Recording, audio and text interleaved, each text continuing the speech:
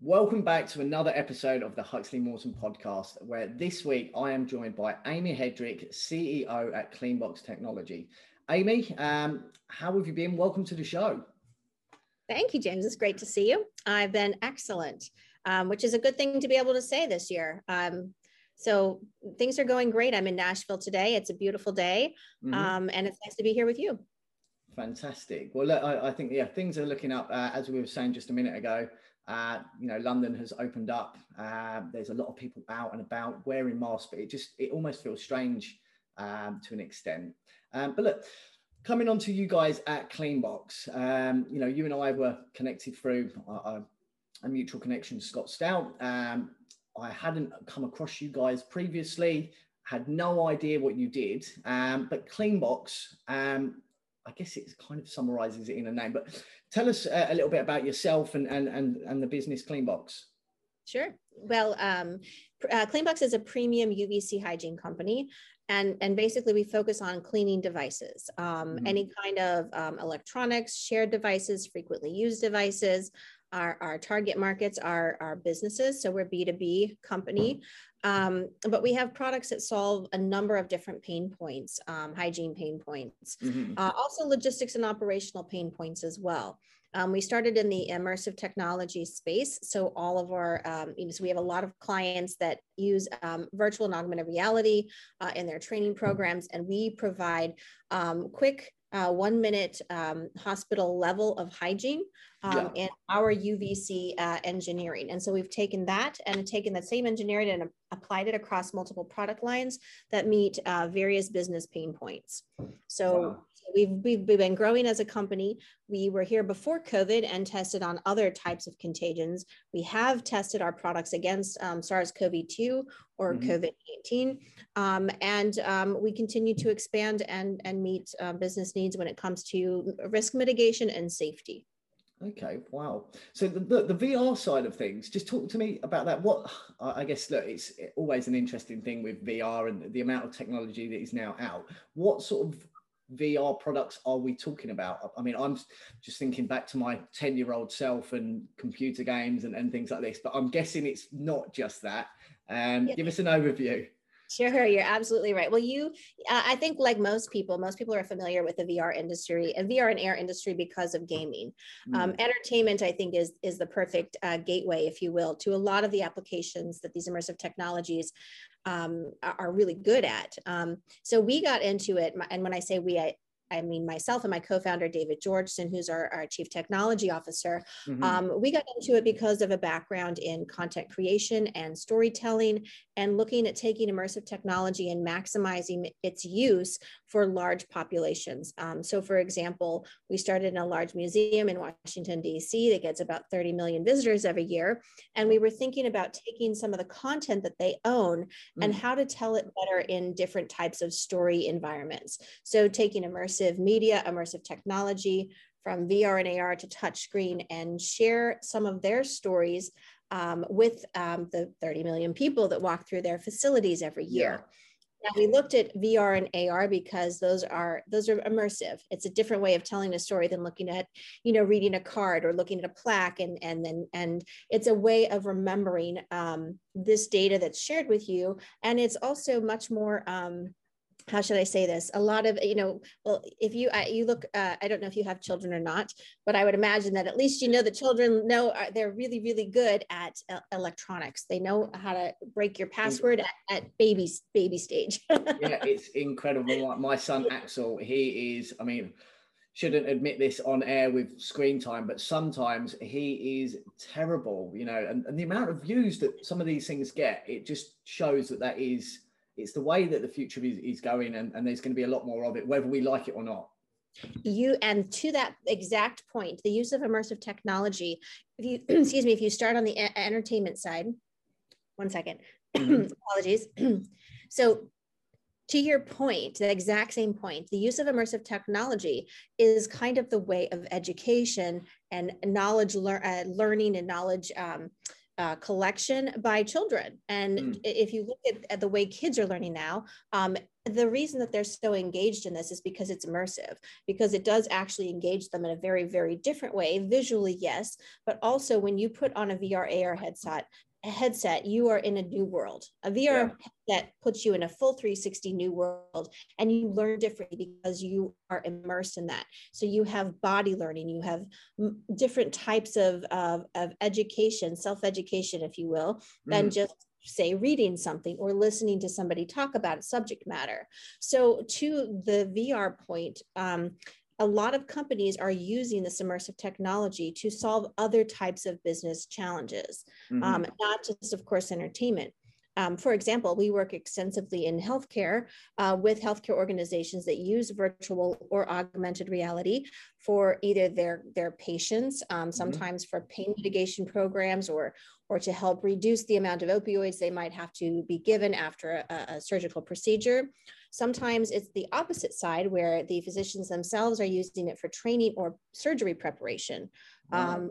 Sometimes in brain surgery, for example, some of our clients use these technologies to examine a brain scan ahead of an operation and make sure that what the surgery procedure that they're planning is actually optimal for the need of that particular patient.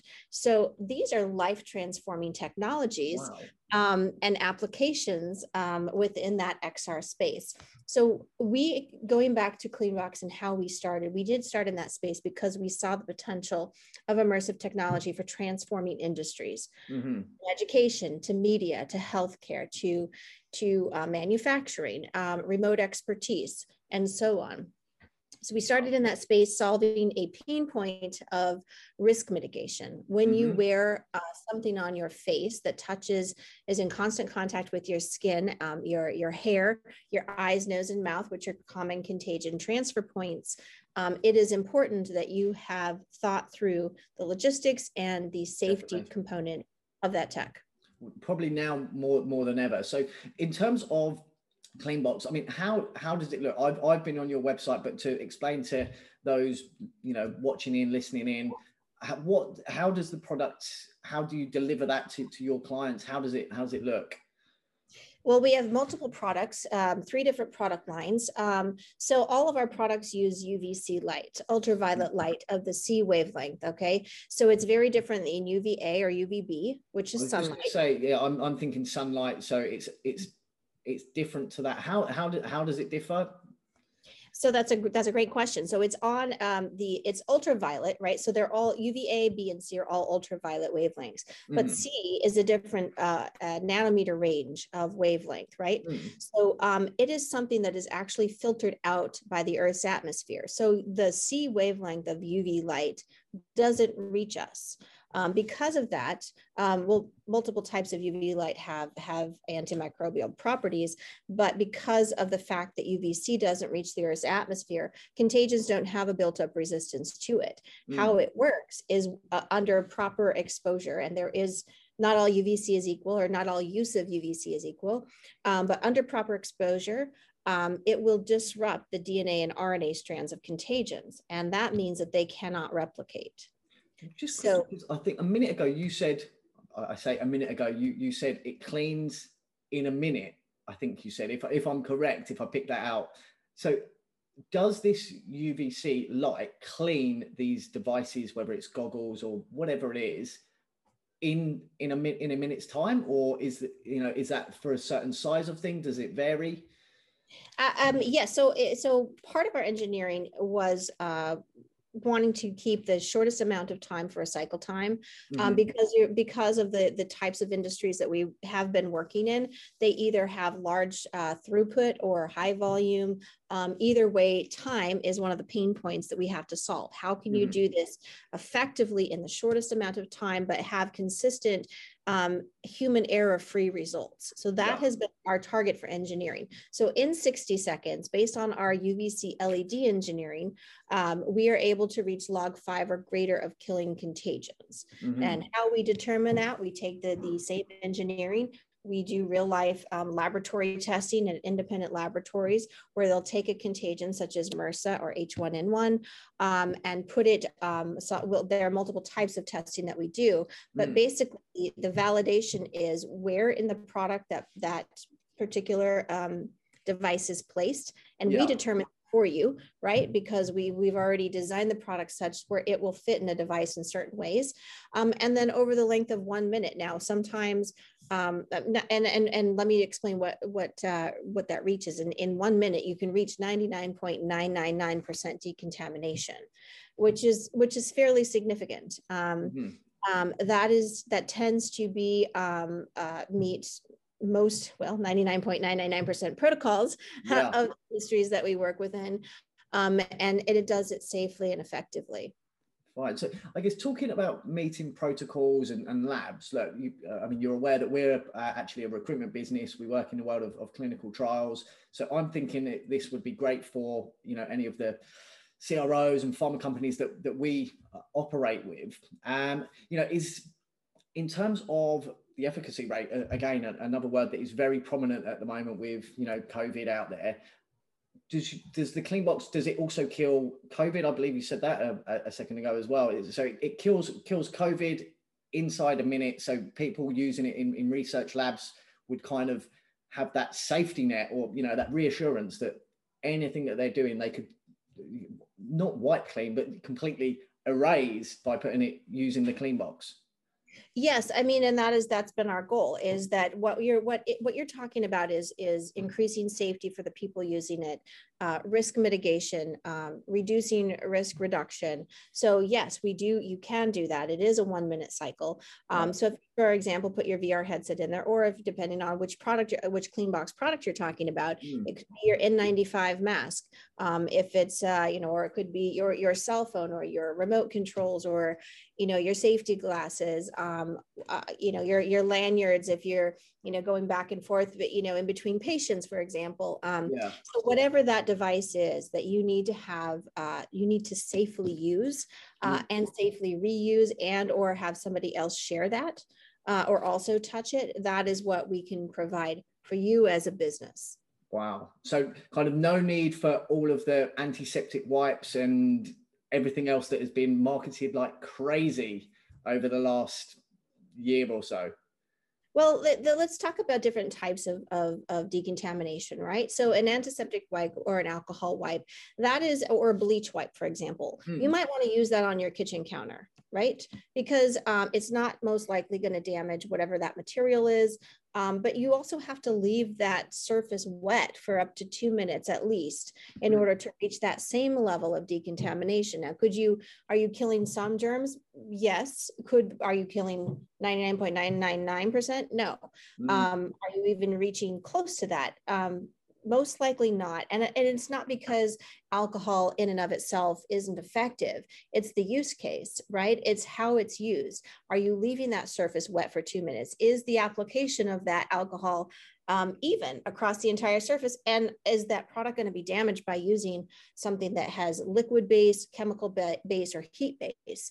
So these are problems that we wanted to avoid with our products. So we can do that. And at the same time, because the light is consistent, we use grids that have a range of light. So there's an overlap in light. We know that what we're providing is consistent, and it takes out that element of human error that we just referred to in the previous examples. Wow, that is pretty impressive. I could do with one of these at home sometimes. My partner is a clean freak and antiseptics, everything. So that would be amazing. And how you know how to find me. Yes, I certainly do. And how long does it last for? In terms of, so, when you do the wipes, I guess you never know if you're getting everything, but how long do you need, like with a wipe or a cream that you put on? Often it's a case of reapply. How long does it last for with the Cleanbox? Well, the good news is because we keep it at a 1 minute cycle. If you want to use it 100 times in a day, you can. If you're, for example, you're passing, let's just say you know, a pair of safety glasses from one person to the next person, and one person puts it on, they use it, then they need to transfer that to another person. Then in 1 minute cycle, you already know that whatever could have been on there from the eyes, nose, mouth, coughing, sneezing, touching from the previous person has been completely eradicated. And the next person can just put it on safely as soon as it's gone through that cycle. So if that's more your question, then I hope that answered your question. In terms of the length of the life of the products, we use lights that are tested for 10,000 hours of continual use. So that's a very long time with a 1 minute cycle, depending on what your use case is, of course. Just like, you know, any products, you know, the more you use it, the more you use it. But in terms of our products, they're built to be very, very durable. We've designed them specifically to be user-friendly so that you don't, anybody can use it. And in fact, it's safe for even, you know, I don't think children are normally using this in the workplace, but for example, my niece and nephew, certainly know how to use it, and they know how to, you know, if they're done playing with their Legos, I often have found Legos in there. I'm like, what were you doing? Oh, well, we needed to clean them. Like, okay. You know, we have safety features built in. So you close the door. If someone opens it, the light stops working. So there are lots of ways that we've tried to think ahead. What problem could we solve? What things would people be worried about? And how can we reassure them that what we're providing for them is actually solving a problem so they don't have to worry about it anymore? Sure. No, look, sounds amazing. I guess probably one last question on the product itself, because I'm thinking UV, and you know, when you first mentioned that, I was thinking sun cream protection, you know, burnt skin, etc. Is there any impact on the products that go in the box? Because, you know, if I know for a fact that in my house, anywhere the sun comes through, sometimes, you know, the floor has even changed color over a long time. But is there any of that with persistent use? Sure, that's a fantastic question. So there are two ways to answer that. First, I want to remind of the distinction between UVA and B and UVC. So UVA, that comes, you know, that's basically the sun, right? So if you go out in the sun, you're going to get a suntan or a sunburn, depending. Also, if you have, like you mentioned, your floor or plastic, fabrics can fade, plastics can brittle and fade with those UV wavelengths. UVC, if you recall, is different. And the reason that the impact is different is there are many ways to answer this, but a couple simple ways. It's a short wavelength of light. So the impact, it follows the inverse square law of light, right? So the further away from the light source that you go, exponentially decreases the impact that light has. So there's one way to look at that. You're not going to have your blinds, your floor, and your you know, fabrics naturally exposed to UVC light. You're just not, because in order for you to have that access, it has to be artificially recreated. And that is how UVC light exists. Now that's one answer. The second answer is, of course, dosage. What is the intensity of the light, and how long are you exposing your products to light? I can say that for Cleanbox units, we have tested with a number of hardware manufacturers ourselves, and also had them do their own testing on both plastics, glass, sensitive lenses, like camera type of lenses, and simulating over a year of continual uninterrupted exposure. And they've reported back no significant impact, even with continual exposure. So in other words, you know, they're simulating a non-real world experience. It's safe to say that your products are safe, right? Long way of answering that question. But if I just said, no, it's safe, then you would have had a lot more questions. So I hope that helped to fill in some of those other gaps. Some of the gaps. Yeah, no, look, definitely. I mean, I understood all of the science about the light and everything, but it's just good to clarify for our listeners as well. Absolutely, yes. So look, fascinating products. It sounds incredible. As I say, I think that at times I could use one at home, because it would save me a lot of anxiety, and certainly my partner a lot of anxiety about having to scrub things, clean things, etc. Sure. But look, let's just go back for a little bit. When, you know, how did you get into this? What's your background? You mentioned storytelling. When did you actually found the business? How did that come about? So if you recall, going back to the educational institution that I talked about, really at the time, about 6 years ago or 7 years ago, I was writing for a think tank about changes in technology and how they were going to be influencing consumer behavior. Went to a lot of different types of events and really saw the impact of immersive technology. See the potential, almost like the capability was starting to live up to the promise, or at least I could see that it could in the near future, next 5 to 10 years from that time. And so because of my relationship with this institution in DC, it made a lot of sense to me to think of these technologies in ways that could have really practical and valuable application, like I mentioned. If you have, 100, I think they have 156 million objects in their possession, they can only physically display 1% of it at any given time. So where Cleanbox came into play was me thinking about this content and how we could share it with the world in an immersive way that could be shared both locally and remotely. And with a better retention of that information. When you think about mass volume of people, you think about all of the risks that a large organization has to think about, plan for, and prevent. That is where Cleanbox came into play. So I can tell you that we started our design and patent process maybe 7 years ago at this point. And then we, really spent time making sure, going through the R&D process, making sure the engineering was correct and it was doing what we knew it could do. And we wanted to reach levels higher than what we started with. And then looking at the market opportunities as well and solving those problems. So it really was birthed out of other entrepreneurial ideas, meeting a need that nobody else seemed to be meeting. Yeah. So, I mean, do you remember the day that were you sort of both together, yourself and your CTO, when you decided, this is an idea? When did the plans start to get drawn up? I mean, was it at your house? Were you, at a workplace? Whereabouts did that come from? Well, really being in DC, thinking about all of the problems that would need to be solved. This was one of them, one that was very, very important, of course. And really from that seed idea, taking that out and saying, okay, let's build this out. And through the course of that, seeing the business opportunity in and of itself, separate from anything else. Who did you have to approach first? Because look, there's loads of people out there that have these almost crazy ideas, or what seems crazy at the time. And I think every one of us has seen perhaps an idea out there and thought, oh, I thought of that, but never done anything about it.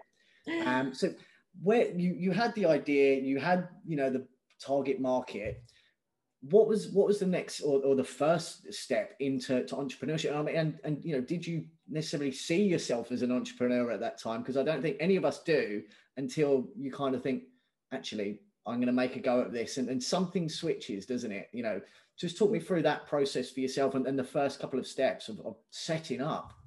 Sure. Well, I think being an entrepreneur, I tend to not put titles on things, but in terms of the entrepreneurial spirit, I have started things before on a much smaller scale. So this wasn't really necessarily a first time. It was at this level, certainly. And I would say that the biggest question to when it started was I knew how much work would have to go into it to make it work.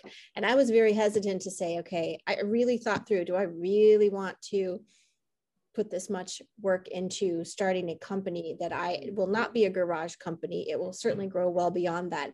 And I had to evaluate that and make a decision that said, that acknowledged the amount of work that was going to go into it. That being said, every good idea is also a crazy, foolish idea at the time. And sometimes you don't necessarily know how to make it work.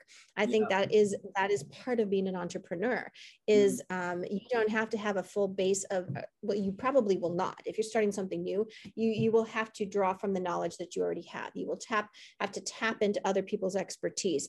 Because if you're solving a problem that hasn't been solved before in this particular way, you are kind of breaking new ground in a lot of ways. And you got to be okay with that. And you have to, learn from other people along the way. Most definitely. Well, I'm sure it was a lot of work. I know, even starting my business, it was myself and my partner. We started in our spare room from home. And it was you know, unlike yourself, we didn't realize how much work it was going to be. I had been the top performer at my old company, you know, out of hundreds of people, and just thought, oh, look, no problem. I'll pick up some clients. I'll start billing some money. And 6 months later, I was thinking, oh, maybe it wasn't such a good idea. But, you know, it's, you know, one of those things, you know, I'd advise anyone, you know, at times there would, you know, you perhaps will feel like quitting, but just don't persist with it, I guess.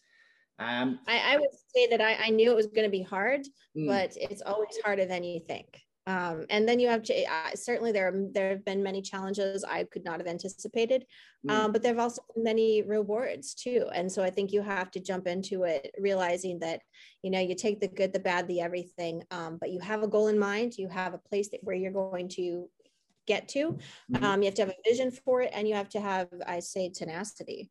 Yeah. You have to also realize that nobody is going to believe in your idea as much as you do. Nobody ever will. And if you expect other people to, you're going to be disappointed. So if you're self-sustaining in that way, you can make it. No, definitely fantastic advice on that. And yeah, something that I can, 100% back you on that. But look, I guess clearly it sounds like things have gone well since day one, but talking about the struggles, do you remember perhaps the toughest day? Was there any point where you just thought, oh, you know, what have I got myself in for? I knew it was going to be hard, but was there any point where you were close to breaking point, or, you know, was there a toughest day that you can remember? Where well, I remember the wine came out, or, you know, whatever it was, you just went to watch movies for the day, or something like that, where, yeah, it's just kind of, you weren't feeling it. You're making an assumption there was only one day like that. Well, I think that the biggest challenges, of course, have been solving problems that are brand new. You know, when it comes down to the business, and any business, I truly believe this of any business, it's about the people. It's about the people that you work with, the people you that are collectively part of the company, part of the organization. That is also really the hardest. That's the hardest part of the puzzle. To be honest. And sometimes you have to accept that sometimes you have the right people and sometimes you don't. As a startup, sometimes you bring people on and you bring talent on, and you have to acknowledge internally that some people might be right to take you to the next step, but they might not be with you the whole journey. And I would say that is one of the hardest parts about running a business, especially a young and fast growing business like ours is recognizing that and knowing, you know, when you've got to grow, and, you know, those are just day-to-day challenges. Of course, every entrepreneur is going to have to raise money. You're also going to have to validate your market. You're going to have to see how long you can stay agile, which can be challenging for a company like ours. And you have to anticipate where you think the market's going to be, not tomorrow, but 2 years out, so that you can prepare today for where you want to be.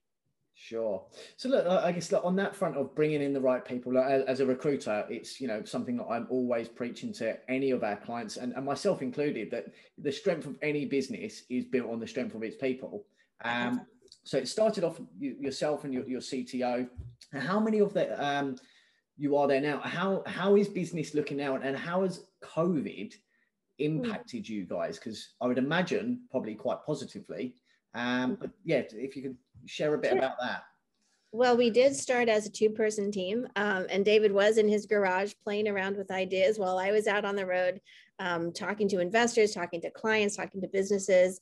And that's a little bit more fun in retrospect than I think it probably was at the time. Yeah. But you know, where we are now, we have a strong internal team. We moved our headquarters to Nashville, Tennessee in January. If you hear sirens in the background, usually that's just because they follow me around. I always have sirens in the background of any time of recording, usually because I'm in New York. But so we have a team here. We have our manufacturing is still done in California currently. We have sales reps around the world. We are building a second facility. Whereabouts? Because this is one of the other things that I found fascinating, that around the world, it literally is all over, right? What countries are you guys operating in now? Well, we've sold into over 40 countries. And we're still completely a US company in terms of like our product is all made here and shipped from the US, although we are expanding our fulfillment opportunities into Europe later this year. But currently we have reps in the UK, in Dubai, Spain, Australia, Canada, the US. And so, yeah, so we have people now we are, you know, we're building out, and a lot of where we are today has been a response to demand. Must keep you busy, Amy, because I know as a business we operate, I guess, on the pharmaceutical side of things, it's just in the US. But you know, historically we've been in the engineering and construction game, and a lot of our clients are Australia, Southeast Asia, and it's, you know, sometimes I'll be up in the morning at 4 o'clock to speak to someone in Korea, and then in the evening speak to someone in, you know, on the West Coast, kind of 10 o'clock in the evening for myself here in London. So it must kind of be sometimes difficult trying to juggle that, right?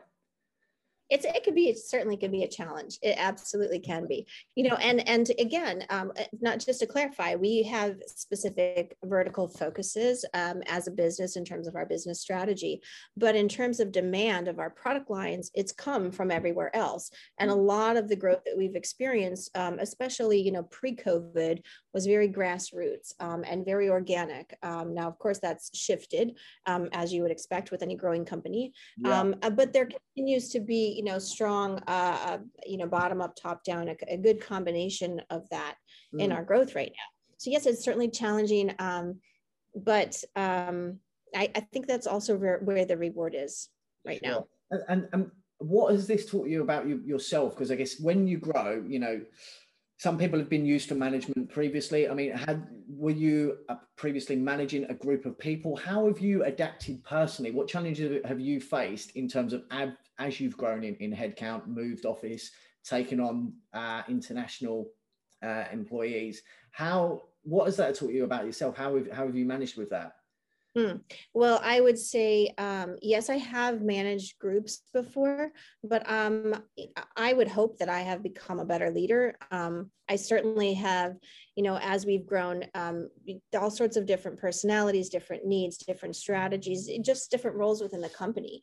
I try to learn from the people around me. I try to surround myself with people who are smarter than I am. You know, that's really, you know, in terms of hiring, and especially the work that we're doing now in Nashville and hiring people here, I look for people who can do something that I know that I cannot. I have to, as an entrepreneur, especially with a startup, you have to wear multiple hats. You also have to know which hats, you know, when you're trying to delegate, you have to understand that the skill set of the person that you're thinking that you should pass the work off to. Some of the biggest mistakes I could say in retrospect, whether it's this company or others, is just knowing that I need people. So taking the help that is offered, if it's not the right fit, it won't actually be useful for the company. And sometimes those are really hard things to learn and hard decisions to make to not do. You know, I think that as we've grown, those have been some of the struggles, some of the challenges, some of the learning opportunities I'd prefer to see them as, because I think today we're a better company. Even with our internal team, we're very, you know, supportive of each other. So we've worked very hard to foster a very good company culture. And you know, and when I hear back from team members on their reviews, I hear that back. That to me is very rewarding. So I like to continue to do that. Definitely. Well, I think you've got the right mentality there. I guess, you know, sometimes as entrepreneurs, when you start and it's so small and it's just you, there is that tendency to want to do everything and to want to be involved with everything. And sometimes it's tough letting go, because it's your baby, isn't it? And you want to be involved, but sometimes you just have to drop the perfectionist side of you a little bit and realize that done is better than perfect, because that way you're getting a lot more done, is how I see it. Yeah, you make a very valid point. And I think, again, you're required to wear all those hats when you are just a 1 or 2 person team.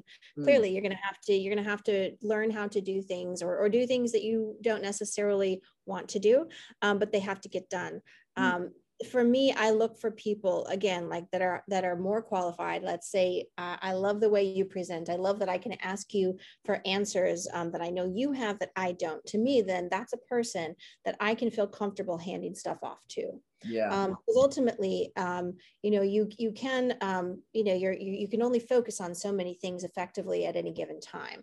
And in order for the company to grow in a healthy way and to the business to be healthy, you have to be able to make those handoffs. But it has to be to the right person.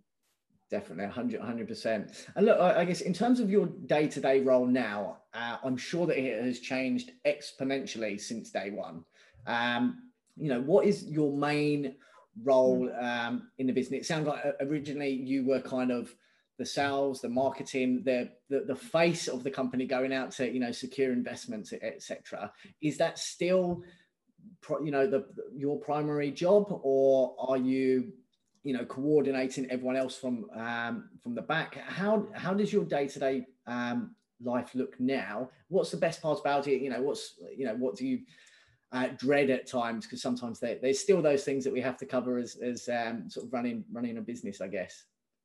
Well, I still think there are still things that I keep my fingers in a few different things, simply because I think that's important. Like you said, I'm the face of the company. So for better or worse, that is, and that will remain my role. Yeah. That also means that I cannot do my job as a CEO and make business decisions, especially for the long term, without actually understanding everything that's going on the backside. So I do stay involved and up to speed on what's happening in manufacturing. I also stay heavily involved in looking at future products or products that are in development or technology that is in development. So that is an integral part of my daily, my daily education, if you will, because I need to take that information and make sure it's lining up with our business strategies, and then take those business strategies and make sure they're lining up with, how I relate to investors and even how we relate to the general public. We're a B2B company now, but we plan to have a consumer product that we will introduce to market. That is a whole different set of strategy, right? Right, so yeah. I think for me to continue to do my job well and to improve on it, keeping involved, keeping appraised of what's going on around me, keeping my finger on the pulse is really, really critical. And again, comes back to the people. We continue to hire more people, not just because we're growing and not just so that I can, pass off some hats, but because I need to be able to rely on different people to bring me different data to make smarter decisions. Definitely. Well, look, so every day is different. You kind of covered like my next question there. I was going to ask you about, moving forward and what's the plans for you guys next. But it sounds as though, B2B at the moment, but you are looking to kind of expand on that so that, everyday individuals can get these things on a home-based kit. Will it be? Is that the plan? What sort of timescales are you looking at for that side of things? Well, in terms of releasing product, we hope to have a consumer product that we can release at the end of 2021. Wow. We do have a number of other businesses that we're working on. So some of that I can't quite disclose yet, but it is exciting, and it does require a lot of, like I said, every day is different. And I think that's the reward there. I like structure, and I like things to be planned out and very organized. But at the same time, I also thrive off of the excitement of learning new things every day, trying new things. And I think that that's important for a company. It keeps us agile as well. If I can go out there and say, hey, this is a trend that I'm seeing, or I anticipate this could be a need, or here's a need that wasn't even vocalized as a need, but I see it as a need, then I can come back to the internal team and say, hey, there's an opportunity here. I know we have the capability to meet it. Maybe we need to look at this in a different way. Based on our core competencies, based on our core technology that the public knows about, and other technology that we're developing. So that's excitement for me on a daily basis. All sounds very exciting. So lots to come from you guys by the sound of things. Well, it's been amazing hearing about sort of the story, how you guys came about, how you've grown, and and your personal take on leadership and how to manage the right people, putting the right people in positions. That it's quite refreshing. So outside of Cleanbox, it sounds like that probably must engulf 90% of your time, as it does for most entrepreneurs. You mentioned that in Nashville, things are kind of almost bordering on normal or pre-COVID normal. What are you looking forward to as the year progresses outside of work? What do you get up to actually relax and take a break from all of this? Well, that's a really good question. And I would have to say the good thing and the bad thing about COVID is that previous to COVID, I traveled all the time for work. I did make an effort. I do have a rule when I'm on a plane, especially on European flights from the US or South Africa flights or whatever the case might be. If it's a long flight, I don't work. And that's my rule. This is my downtime. Nobody can reach out to me. I don't go on Wi-Fi. I don't check my email. I don't work on documents. I might read a book. I might watch a movie. I might sleep. I might have a glass of wine, whatever the case might be. But that is my time. And I try not to break that rule. I break it only on a really good exception. So that is one way that I try to balance the demands of not being able to really say, okay, well, I'm just going to work these hours. I just can't do that currently. But I do try to make effort. And when I'm feeling like there's a lot going on, I'll take a day and I'll say, you know what, I'm going to focus on art. I am a musician. I love music. I have my whole painting and other type of tactile artwork that I like to do for my own pleasure. And I think that's really something that keeps me happy. Now, there are a million things that I love to do, including travel and cinema and, adventure experiences and so on. And hopefully, as I bring more people on board, I'll have a bit more time to do some of that.